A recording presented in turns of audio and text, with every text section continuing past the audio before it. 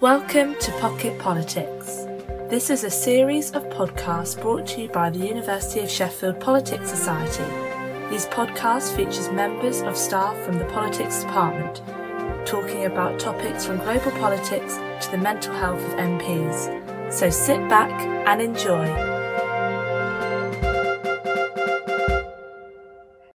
Hello, and welcome back to the Pocket Politics podcast from Fem Soc at the Uni of Sheffield. And welcome to the first of our two-part special on Sarah Everard, sexual harassment and the Reclaim These Streets protests. It's been a week today since Sarah Everard's body was found, and in light of these awful events, we at Pocket Politics have decided to put on a two-part special, with the first episode today being a women's-only panel of various, I think, notable feminists from the Uni of Sheffield. And on the second episode, we're going to be opening the discussion out, having some questions that have arisen from today's episode from some of the boys at Pocket Politics, and then a discussion on what men can do to change the narrative. I really hope that you find this episode as informative and insightful as I did.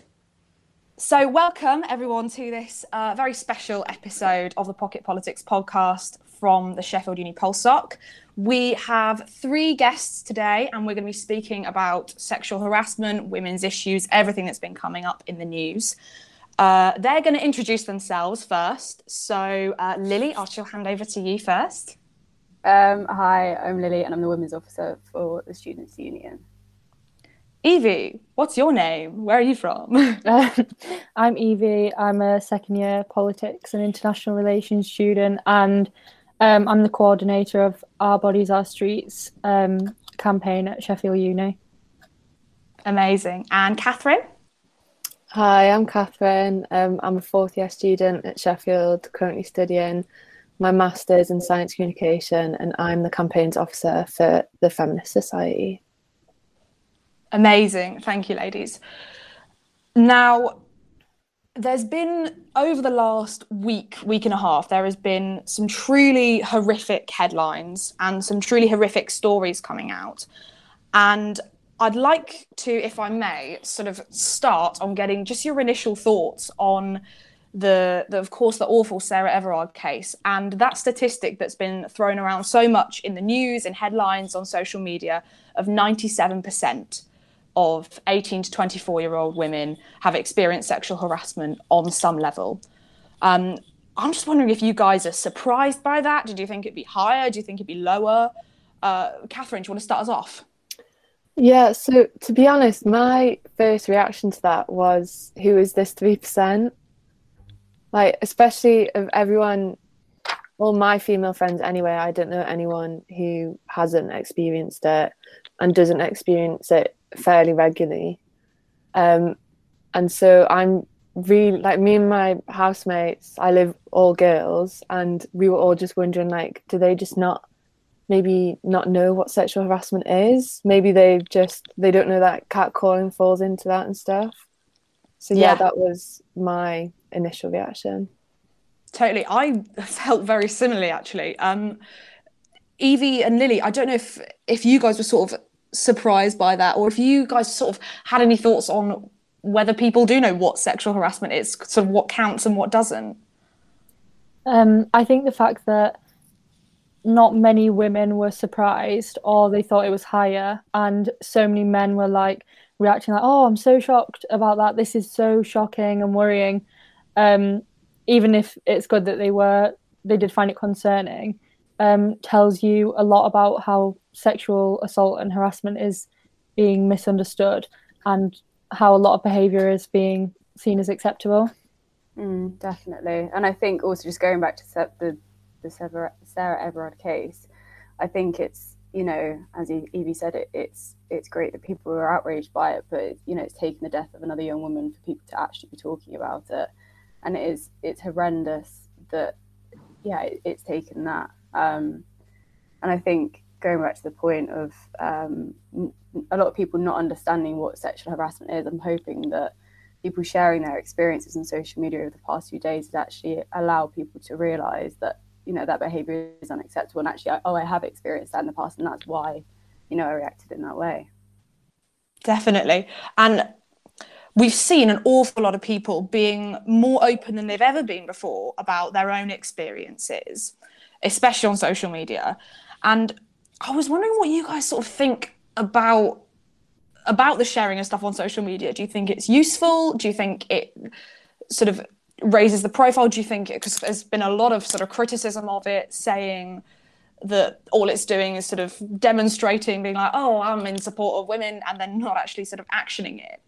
I'm interested to hear what you guys feel, because I feel quite differently about it. But Evie, do you want to start with you? Sort of how you view people sharing stuff on social media. Do you think it's helpful? Do you think it's great? What's up? I think it's really good for people to share their experiences, and it makes everyone feel heard, and it shows how much of an issue it is. I do think there's a little bit of an issue with certain men. I just know a lot of people who I've seen sharing about how they're horrified, and like, men need to do this better, who I know are really inappropriate towards women. Mm-hmm. It's really worrying because it's so easy to just repost something, and I think it's good to do that if you are taking action, but it's a really easy way to abscond yourself from responsibility by just sharing something like, oh, I support women, even though that person is misogynistic. Yeah.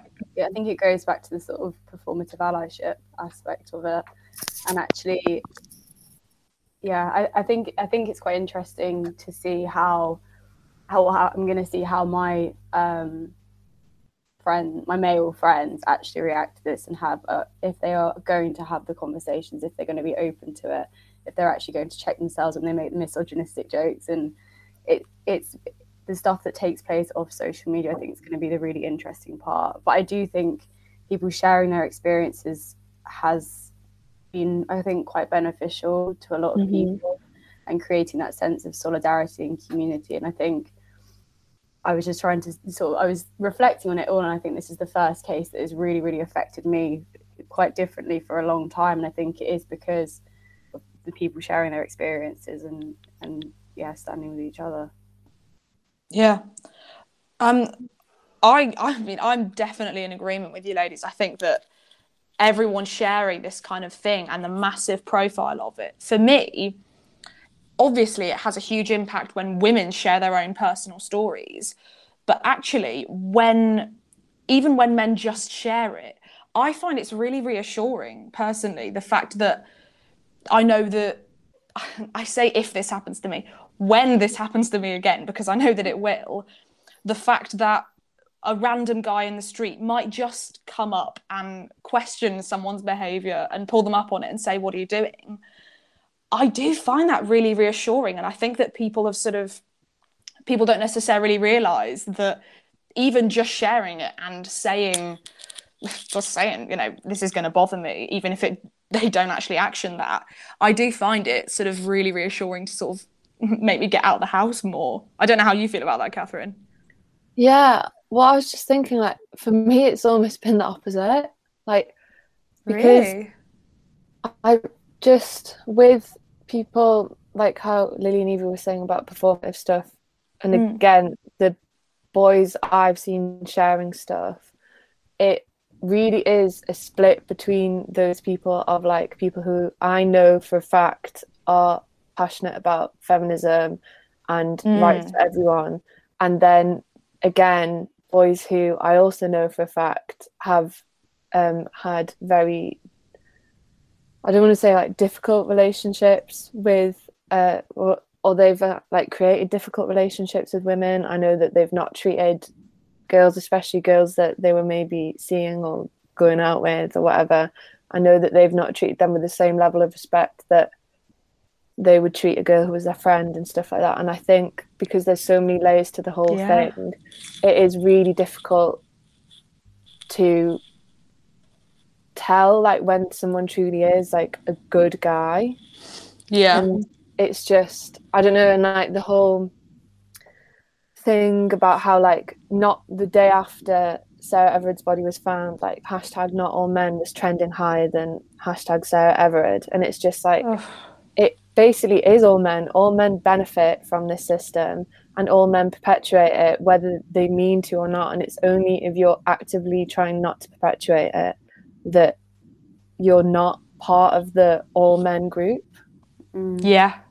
Yeah, I just think, and especially last week, I mean, I feel like now, after having spoken more to friends about it and having like more Fem Soc meetings and stuff like that, finding it easier. But last week, my relationship towards men was not very good at all. Like, I'd go be on walks with my friends, and if we saw a man who wasn't there with what we would think was his family or like a group of female friends or something like that, we were just kind of like, God, he could just attack us, he could just flash us, anything like that, and we would have nothing to do, really. I've felt a very similar way, walking down the street with 3-4 of my housemates, and no matter how many people you're with, especially this week, we all kept sort of turning around, checking every time we heard a noise. It's been very odd. Just going back to social media for a second, obviously loads of people have been sharing everything, but there's also been quite a lot of negative reactions to people sharing things. We've heard about, obviously, #NotAllMen trending, which I find horrific, but people popping up to people's Instagram stories and that sort of thing. A friend of mine has had the quote said to her, as all of this coming from someone who's not worth sexually harassing. And I can see all of everyone's jaws just dropped on our Zoom call. It's the reaction to so much of it has absolutely not been what I've expected. I don't know if you guys have sort of had any really extreme negativity towards it.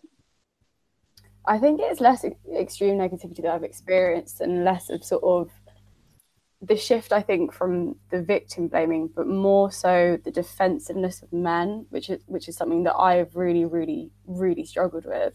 I was on the radio last Friday and we had had some callers, some local lovely old man from Drumfield, I think he was. Anyway, he was just sort of saying that he has found that he can't be a good ally because he hasn't been able to sort of connect with women and join these like women's organizations, and he wants to be an ally, but he doesn't like.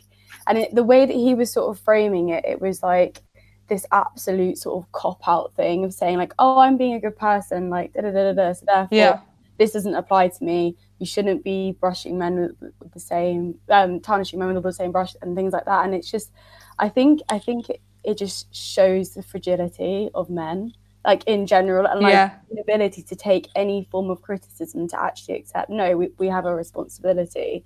So I think for me, it's been the disappointment in a lot of men's reaction. And I think the Not All Men trending on Twitter has really, really shown that we are so far to go with this. It might be the victim blaming and the sort of, obviously the reaction to your friend was horrendous, and I think it has moved slightly past that, but it still shows like how far we have to go with getting men on board and taking responsibility. It comes down to the responsibility of it. Yeah, without a doubt.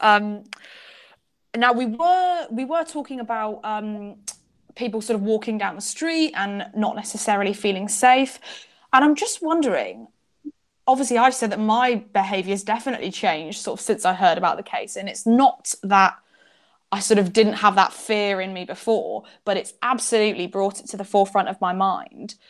I'm just wondering if you guys feel like your behaviour has changed in the last sort of week. Evie, do you want to start us off? I don't think so, really, because I've gone through a big phase of changing my behaviour from being in fear of this whole thing, but the like solidarity of other people sharing their experiences has actually made me feel a little bit less scared. Amazing. Because obviously I know that like it's really scary, like what could happen. But I just have reached a point where like I don't want to be scared, and like I've just stopped blaming myself at this point, because I know that so many other women are going through the same thing. Oh, that's amazing. I'm so glad to hear that. Does anyone else want to come in on that one? Okay. I think my behavior has changed. I think I've definitely become a lot more. I think it's a personal experience, but I think we do live in a safe city in Sheffield. I don't think compared to other cities, I've felt unsafe at times, but nothing compared to when I've been in other cities. So I think I feel a lot more cautious when leaving the house, and I've become a lot more aware of forms of sexual harassment, especially when I'm exercising, because that's usually the only time I leave the house. Oh yes, yeah. Is running.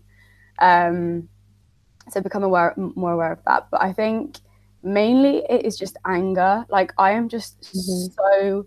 Can I swear on this? No. I'm just so angry. I hadn't thought about that. I'm so angry, and it's like I have absolutely. I mean, to be fair, I didn't before, but I think it's just every opportunity I have to talk about it and to call people out on it, I take now, because I'm just. It's always obviously I've always been so aware of these issues, but I think it's the anger and the frustration of the lack of change and the lack of acceptance and lack of responsibility being taken by men is where I'm at right now. I'm sure I'll burn out in a week or two and just feel completely exhausted by the whole thing, but right now I'm just angry. Yeah. I mean, I completely agree with that. No, sorry, Catherine, you go ahead. My Wi-Fi is really dodgy, so I think I keep coming in at the wrong time. It's all good, don't worry. Yeah, I think with the behaviour, I suppose I don't think anything I've done's actually changed per se. It's just last week especially, it was just more at the forefront of my mind. And I suppose because we're in lockdown anyway, like Lily, only really been going outside to exercise. And then if I was going on a walk, generally I would be with other people. And then on runs, I always try to run when it's not dark anyway, just because it's a bit more pleasant with daylight. But I don't know whether that's just because it's nice being out during the day, or whether that is actually just because I feel like I'll be more safe. I think that's another thing, like I'm finding it quite difficult to unpack what behaviour is me and what behaviour is like survival. Yeah, because it's so ingrained these days, isn't it? These tactics almost that we've been given to keep ourselves safe. Yeah, it becomes part of your human nature, and you don't even think about it. Something I was saying to the rest of the boys who do the podcast the other day is that I will finish my uni work a good hour, 2 hours early, and I'll Google when the sunset is, and I'll make sure that I'm back before the sunset. And that's just a sort of standard thing that I do now. And because it's so ingrained in us, you do sort of wonder whether you're doing victim blaming yourself and being like, oh, it's my problem to deal with, it's my behaviour to change. Yeah, definitely. Because I have a friend who runs. Well, he's a boy and he's really tall, and he goes on runs and bike rides like really late at night. And every single time I'm like, how on earth do you do that? Are you not terrified that something's going to happen to you?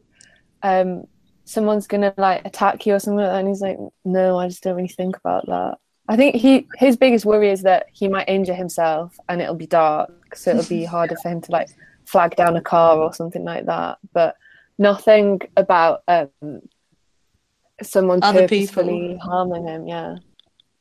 I've seen some tweets as well about people, like women, like sharing the fact that they have to finish work, like say, like 2 hours earlier, just to be outside when it's light.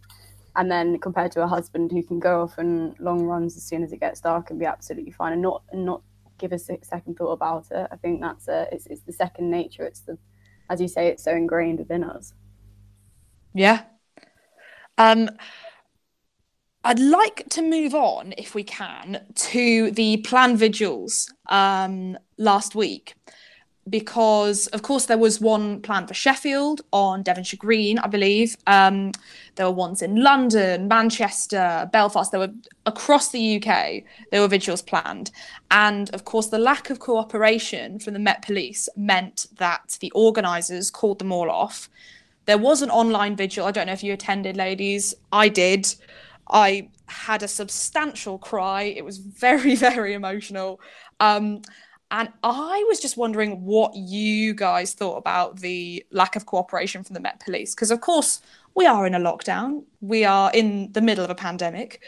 But I have sort of really struggled in myself. I've been in a bit of a turmoil about how much I agree with their lack of cooperation, especially given that the person who's currently being held in custody for it is a police officer.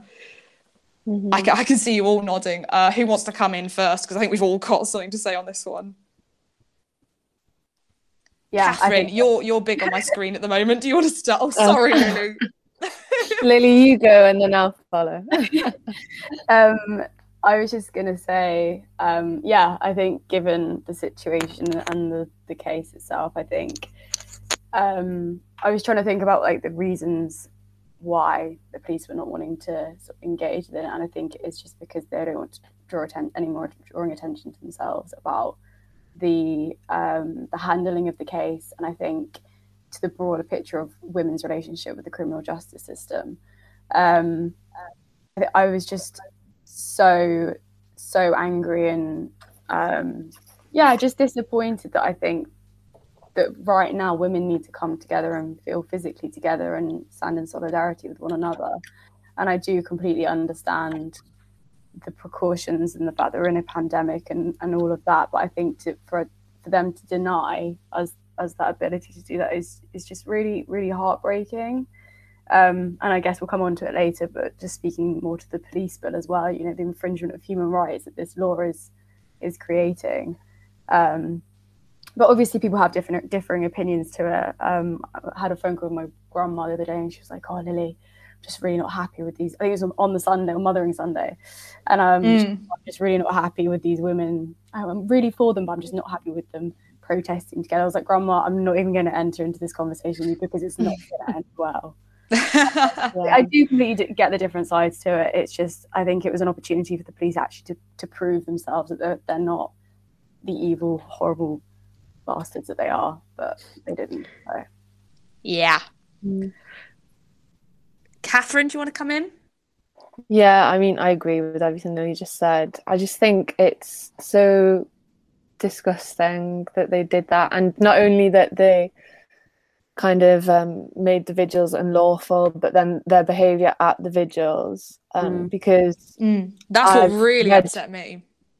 Yeah, I've read so many people's first hand accounts, and not only is basically everyone in attendance there saying that it was the police who initiated the clash, but that they chose to do it after sundown when the whole one of the big reasons for the vigil was just like, we are not safe in the dark. I mean, we're not safe on the streets as it is, but in the dark especially.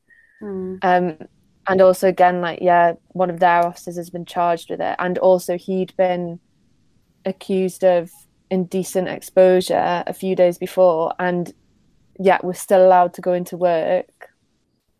And it just really makes you question who they're allowing into the police, how little introspection the police service have when it comes to their own. I suppose it's that whole thing of the police being a family, and again, they want to protect each other and stuff like that, when actually they're protecting dangerous people who really shouldn't be in charge of the safety of loads of other people. And it also just makes you think about all the other historical incidents, like the handling of Stephen Lawrence's murder, the murder of Joy Gardner by police, those blessing Ola Sagan, I want to say her last name was, and she was found dead on a beach in Bexhill, and the police dropped the case because they felt there was little evidence to pursue anything. So her murder has just gone unsolved,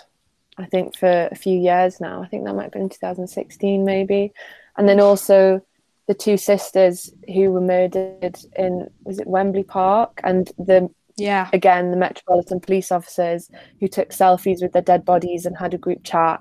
And now I found out yesterday that there's a group chat of Metropolitan Police officers who were talking about Sarah Everard, saying that, oh, making jokes about her murder, jokes about raping her and stuff like that. And it's just, I just think it's really disgusting behaviour. And for them to just, for like Cressida Dick and other people high up in the Met Police to just outrightly defend their own is just, I don't know, it shows that it's almost like they can't learn and they've no interest in learning and taking on what people say they want. I think with that as well, it's the element of the abuse of power. It is that elite, abuse of power, and the fact that Cressida Dick came out and sort of said, oh, thank God, you know, thankfully it's very rare for women to be abducted, you know, and it's just like, you're missing the point completely. This is about a wider picture about women getting harassed, getting catcalled, getting, I don't know, assaulted in their own homes. It's just, it's so frustrating because it's I know. It really does make you question who the police are there to protect. Yeah, I was just going to say that about, it's shown time and time again how the police are not protecting society at large and just protecting like basically just like white straight men, and how Cressida Dick, I think it's really disappointing because the police is obviously institutionally racist and sexist, and when you just put a woman at the top of an organisation like the Met Police, it's not actually going to change anything because she seems to defend the same status quo anyway. So I think there's so much change that needs to happen to the police, and obviously with the government's new bill, they're going like the opposite direction of everything that needs to change about the police. Yep. Definitely. I was just about to come on to that, actually. Obviously, we've seen sort of later in the week, as this has progressed, the police bill, which is attempting to confine rights to protest even further than they already are, which, of course, is one of our human rights. And I know that, Lily, you kind of wanted to speak about this. Do you want to start us off on that? Yeah, definitely. I think, to be fair, I just don't think it could have come at a worse time. I think it is genuinely one of the scariest legal developments in recent history because it is so wide reaching. I think I honestly can't get my head around not the logic behind it, but given the year that's happened with Black Lives Matter protests, with the Extinction Rebellion, everything, it's the fact that those protests are continuing to take place about a variety of issues shows just how many issues and how many problems there are, and people are willing to fight for them, and it is denying that fundamental freedom of protesting and freedom. I'm not going to use the word freedom of speech because I've got not a problem with freedom of speech, but I've had conversation anyway. Side point. I'm totally with you on that one. We have a hate speech act for a reason. Yeah, definitely. Yeah. Does anyone else want to come in on the police bill? Because I know it has become quite a headline actually, with the protests in Parliament Square, kill the bill, all that sort of thing. Yeah, I was reading they have like a fact sheet on the government website about the bill. Oh yeah. And they are basically saying, which just goes to show, as Lily said, like the worst possible time for something like this to come through. That a huge reason they want the bill through is to protect the policing budget of the Metropolitan Police, because they said that the Extinction Rebellion protests in, I think, 2019 cost the Met Police £16 million. But then I just did a quick Google of the Met Police budget and it's over £3 billion. And so I just think this isn't about saving money at all. This is just about stopping people from being able to express an opinion that you don't agree with and trying to push, because the only way you get social change is through protest. It's been shown time and time again that, you can speak on things, but people aren't going to listen. They listen to actions, and when people are literally like, I am willing to disrupt because of this, because if I don't disrupt, then people are going to die, or like the climate's going to be ruined, or like women are going to be attacked on the street and stuff like that. So I just think I don't know, they just seem like they've got blinkers on or something, and they can't look at the world as it really is. Or it's and also part of that, like with the clampdown on traveller communities, I think that is just really disgusting, because although I'm sure, because in the country, like discrimination against traveller communities is really, really horrendous. And again, it's just like something that doesn't fit into the way you view life should really be. They just want to get rid of it, basically. Yeah.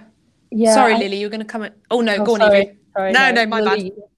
No, go, it's fine. Go. I was just going to say a lot of it, all of this disrupts the way Britain sees itself, and the like changing role of the UK, because where this country projects on its like military intervention saying that women in other countries are second-class citizens, but that's been shown to be the case in the UK. Women can't even walk freely, and we essentially have a system where like women need a chaperone. Like it's not the free liberal country that we think, and this just shows as well that so many people disagree with what's going on in the UK and feel the need to protest, that the government has to use really authoritarian means to clamp down on people. And I think it's just really worrying for Britain, like that sees itself, like projects the idea of being a liberal country, but it clearly isn't. And the government totally serves just like a very small interest group. Yeah, definitely. Go ahead, Lily. I was just trying to collect my thoughts. Yeah, I think just to say that going back to Evie's comment about women having to have a chaperone on the street, I think the focus of the bill and creating this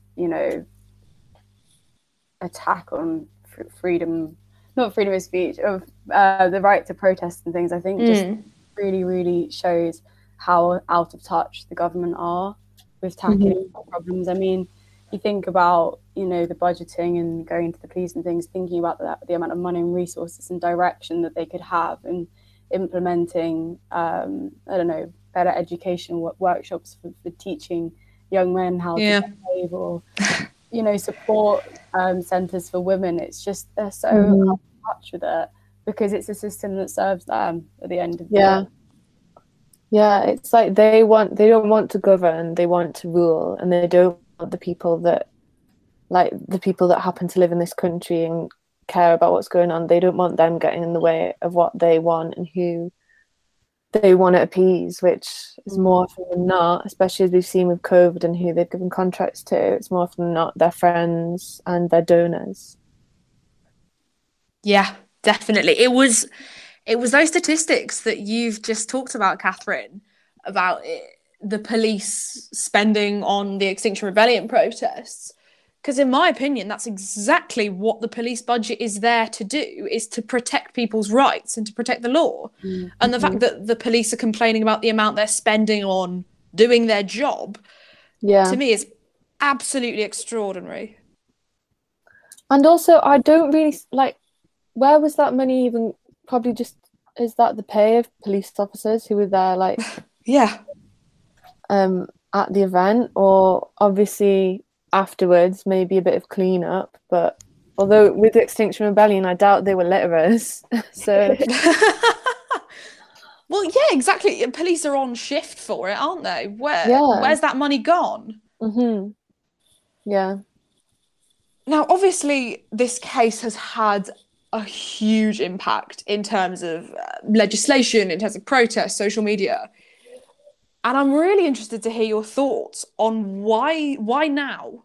Why right now, as we're coming out of our third lockdown, right now, in terms of she did everything right now in terms of just after the BLM protests.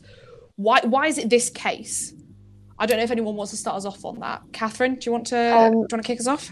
Yeah, I think a huge part of it is that, and this is obviously to no way like diminish what happened to her, because obviously it's awful, but she fits. Of course.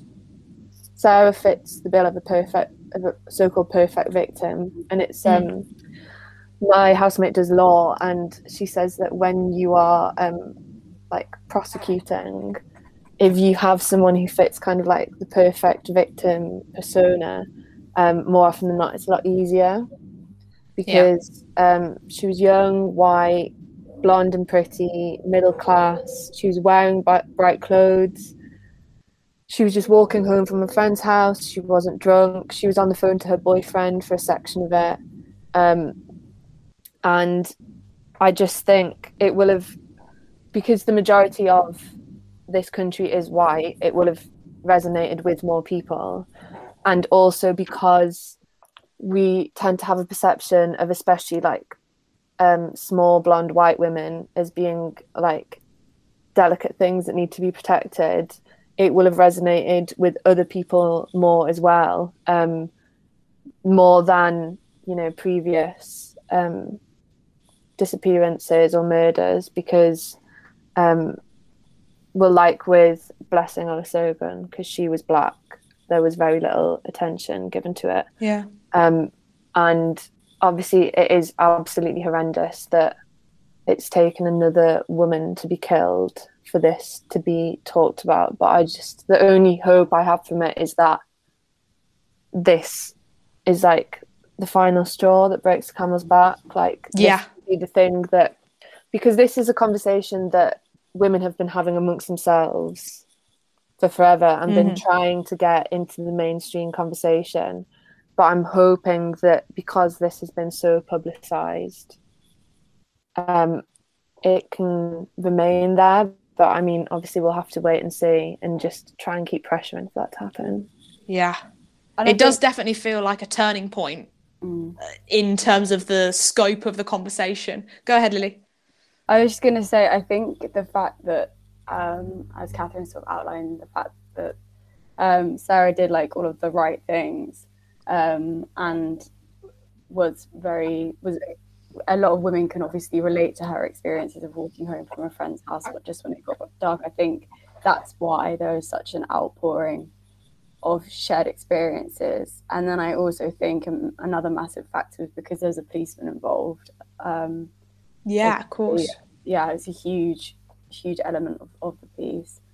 And I think also there's definitely some part to play in people being on social media a lot more at the moment because of lockdown. Obviously we're coming out of it now, but because everyone has become so much more accustomed to their whole social lives being on a screen as well, and taking that information in all the time, I think in some ways has worked its benefits. I mean, it's benefited from the situation in the sense that a lot more people are engaged with the stuff that's going on social media. Yeah, that's where I think the definite change lies, because obviously this can't be the first case in which someone who looks like the majority of people in Britain has done everything right and still this awful thing has happened to them. But I really do think that it is this increased use of social media. We've seen it with all sorts of issues being shared, sort of human rights issues in other countries that you would have thought are an entirely domestic issue suddenly take on this massive persona. I just think this is absolutely kind of epitomised how much social media does really now impact our lives, especially post-lockdown. Evie, I don't know if you've got any thoughts on this one, on sort of what's changed, basically. I was just going to say something about the fact that the whole idea of she did everything right, and whilst I think it's really powerful to talk about how even when women make all these changes to their behaviour, all these things still happen, I think that's really good. But I still think it's really worrying because some people who do victim blame are going to get attached to that idea, and read that in the wrong way, as we need to protect women like Sarah who do everything right, but not necessarily like sex workers or like a lot of different type of people or transgender people. So I think she did everything right idea, it carries with it a lot more than how she did everything right. It's also like she, like we were saying, she is the right person who's like the perfect victim. So I think that's quite concerning. And also with the social media thing, I was going to say, I think the other side of that is a lot of what we probably don't see. Everyone who's on this sort of side of the argument, your algorithms on social media show you lots of people supporting it and stuff. Yeah. And I think it's really worrying that you lose touch with maybe the other side because your social media won't give you those other opinions. And like I've read comments on Facebook and YouTube videos about it and realized how many people have the most horrific views about women and about sexual violence that I'm becoming detached from and unaware of those views because of the people that I follow on social media. The old echo chamber effect. Echo chamber, yeah. I think also with the lockdown, because I remember, well, I'm sure you guys have done it as well. A few weeks ago, the SU released all the tickets for nights out and stuff like that. And me and my friends were online ages trying to get them, like really, really excited. But then when this happened, I think because we've been so apart from interacting with loads of people for such a long time, all we could remember was the really positive aspects of it. And then all of last week, all we could think about was when I go to a club, I could be harassed. My drink. Yeah. Oh God, what's going to happen at the end of lockdown? Yeah. And especially when like the men who are like who do that sort of behaviour have not been able to do that for such a long time. Like, are they just going to run rampant? And I think maybe that's why. Well, part of the reason why it's impacted more people because it's felt like something we could have had. Obviously, it's not something we ever get a break from as women, but it's felt like something that we've almost been slightly sheltered from. Yeah. I mean, obviously, this isn't everyone, but like as students I live in like a safe student house and stuff like that. Like I've had a pretty isolated existence for the past however many months. Haven't we all? And so, just the thought of like when the pubs open and people are getting drunk, what's the behaviour going to be like? And just stuff like that's really been playing on, like, I know that my mind and my friends' minds as well. I definitely feel the same way. I'm going to absolutely terrify my mother here if she's listening. But I turned 18 in lockdown. So I've kind of never had that properly going out experience. And I'm absolutely terrified because all that you hear are these horror stories of you've got to wear these shoes, you've got to do this, you've got to make sure you're with this many people at this time, don't go there, it's awful there, don't walk down this road. I know I speak for a very, very specific demographic of people, but I'm absolutely bricking it for when everything opens up because I've got no idea. It's sort of what it's like in the big wide world. Yeah, definitely. And also with the announcement that they want to put plainclothes police officers into clubs, and that's just the complete opposite of what we want. It's a police officer who killed Sarah Everard. Yeah. And it's police officers who've done loads of bad stuff before. And also just like me and my friends have had so many bouncers made us feel uncomfortable. Never mind having someone actually in the club with you and you not knowing that they're a police officer. Yeah. And then say they do something to you and you shout at them and get into an altercation with them. What, can they just arrest you there? It's just absolutely ridiculous. Yeah. Anyone in a position of authority, basically. And in a position of power is especially dangerous. That's the point, isn't it? Yeah. I think there's a lot of like police officers who are just of the mind that they can do whatever they want and like just take all matters into their own hands. And I think the idea of having like a police officer, I was sort of going to say about men like saying they're going to challenge someone on the street. I think there's a huge element of this of like we need strong men to like confrontationally protect women. Like a plainclothes police officer is really the opposite in terms of gender, because I think what would be a lot better is if the government funded like women's organisations to protect women in clubs. I think the toxic masculinity of like having a confrontation with a plainclothes police officer and like, oh no, I'm going to protect this woman. I just think it feeds into like the whole toxic masculinity, especially with like nights out and violence. Yeah, it's almost state-sponsored men being the only people that can protect women. Yeah. And like at the vigil as well, they should have just had female officers. I think that is such an obvious, not that it would have solved anything, because there shouldn't have been a huge police presence there anyway. But I just think that is such an obvious thing. Only have female officers there because it is a male metropolitan officer who's charged with the crime. Yeah. It's a little bit of sensitivity. It's laughable how they can't come to these solutions. Yeah, themselves. And I think going back to the plainclothes police officer thing, I think it shows how out of touch they are with the experiences of women in the criminal justice system, because you think about, you know, say if something happens to you and the plainclothes police officer is on hand to help, it's the automatic questioning, like, oh, you're really drunk. Oh, I don't think you actually did it. Do you know what I mean? It still goes back to that because of societal perceptions about drunk women. And it comes down to that. And putting men in that position and in that environment is only going to cause more harm and more danger to the women who are being affected.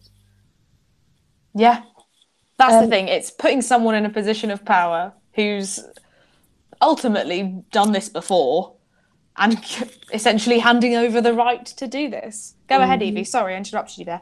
I think a lot of this, a lot of the things that the government proposes as solutions, like I think the idea of having more street lighting to make women feel safer, that was a good idea of the government. But a lot of this is just patching over the issue and like using it for a reason to just put more like authoritarian presence and more state violence, when it's not looking to tackle the whole problem at its root, and like how women are essentially like second-class citizens in the UK, how the way women are seen and valued, sexualized. It just doesn't tackle the root cause of it. And like education, it doesn't really tackle that enough. Yeah, absolutely. I couldn't agree more. In light of that, do you think that this case is going to change anything? Because this isn't the first time, obviously, that we've had high-profile cases like this. And I certainly feel that it won't be the last time. Do you guys feel like it will change? What do you think will change? What specific bits of legislation, bits of stuff that's been shared on social media, what do you think is going to change if it does? Catherine, do you want to start us off? I mean, I really don't know. I think it's going to be difficult for any real change to happen because, as you guys were saying before, like, we are in echo chambers online, and realistically, like, there will be men within our kind of online bubble who harass women, who assault women. Yeah. And then there's men who are in bubbles who will maybe just be more open about it, but it doesn't make it any less bad if someone does it and they're just like, no, I'm one of the good guys. And I just think it's really hard for any change to come because men just don't have any skin in the game at all. Yeah. Like, I think because there's been this discussion about like a 6 p.m. curfew for men rather than telling women to like stay at home, and then there was like a huge outcry against that because it's unrealistic and like it's not all men, and that's not gonna really solve the issue. But I just think until you can actually put across what it is like and the danger you face and how you feel, and they're just, a lot of men won't change their behaviour at all. And especially like, yeah, coming out of lockdown, people will be thinking about other things. And if there aren't, thankfully there were like a few like Labour MPs and like Green Party MPs who really are pushing for change, but for like actual law change and government change, we really do need the majority. And until like that is what the public want, which I mean it might be what half the public want, but it's again like women aren't treated the same way and stuff like that. So I don't know, it's all quite bleak really thinking about it. It really is, isn't it? I think so. It's quite, I think for me, I think as I said earlier, I'm still very much riding on that angry wave. So I think for me it's keeping that momentum going and keeping that anger going. And I think in a way stuff opening back up, I think because obviously I work at the SU and we're planning to reopen the building and reopen the nightclubs and stuff, and we're working on a big project and review of the procedures and various bits of work, but it's providing with us with an opportunity to really hone in the messages of safety and treatment of women and everyday sexism and rape culture and stuff. So I think with the reopening of clubs and pubs and things, having that at the forefront of our mind while that is happening, and the grassroots movements can provide that information and that momentum, I think that provides us with the basis. It's sort of the fresh start, not fresh start. Yeah. It's a different context to anything we've ever campaigned in before. Yeah, we have an opportunity right now with the timing of this case to really, really make some progress. And that's a collective, we're not just women, it's men to take the responsibility on as well. Yeah, definitely. Evie, what do you think? Do you think there's any light at the end of the tunnel? I think there's hope if men change their behaviour and like actually start to engage. I mean, I think they are like actually beyond even just like sharing things on Instagram. I've had a lot of messages and like follows from men wanting to get involved in like our movement. But I think it would really help if the government took a really strong and honest stance about the state of gender relations in the UK and like everything that's going wrong, because I think a lot of people do take their cue from the government, and I just think the government need to have a clear position that sends the right signal. But I think that's like really unlikely, considering women are so underrepresented in the government anyway. Yeah. I'm trying to find a positive point on which we could end here, ladies. Some glimmer of hope. I suppose for me, it's the fact that this has had more political salience now than I think this issue has ever had in the past. I've had more conversations and phone calls from my male friends going, oh my God, I had no idea, what can I do, than I've ever had in the rest of my years on this earth. I don't know if there's any kind of, I'd say positives to take away from the situation is an insensitive way of putting it, but anything that we can be hopeful for. I think, yeah. Go on, Catherine. I was just going to say, I think I've found more solace and unity within like the feminist community at Sheffield, and also like with my friends from home and stuff, but especially like with the different groups that we have in Sheffield and stuff like that. I think, and it's really made me feel a lot more empowered and a lot more kind of giving me that extra push to do the work and try and make change, and just also just like form these relationships with people that, like, obviously it's all been over Zoom and everything, but just, yeah, it's really, really kind of shown to me how important that community is to me, and it's something that I want to continue with me, like, for forever, basically. Yeah. Lily, have you got any positives to take away? I think Please say yes. I think just to echo that, I think it goes back to, you know, the solidarity with, you know, women who have been affected by this, but also taking this as a learning opportunity to sort of support people in a different way, and understanding the effects of this type of violence and assault that is so awful. Yeah, and I think just going back to my point of, you know, this is an opportunity and the momentum is here, and we're not going to stop fighting for some actual real change. That's the plan. Evie, have you got anything else that you'd like to add? Yeah, I think, well, mainly the same, but I think we have a really good feminist community at Sheffield Uni. I think it's really strong, and so many people are involved, and I think this is a really good opportunity to include even more people and build a lot more links in the uni with other movements. So I think that has quite a lot of potential. Mm-hmm. Amazing. Let's look forward to it and keep everything crossed, because I know I speak for everyone on this call and so many more people in Sheffield when I say that we're absolutely going to fight this until the battle is won. Thank you so much then to Lily, Catherine and Evie, my incredible guests today. On the second part of this two-part special, we are going to be bringing some of the boys in to talk about any questions that they've had from the episode, and then we're going to be having a discussion on what can be done, more specifically, what can men do to try and get that 97% down. Thank you so much for being a part of this, ladies, and we hope that you have enjoyed the episode. Yeah, I've had a great time. Thank you. Thanks. Bye.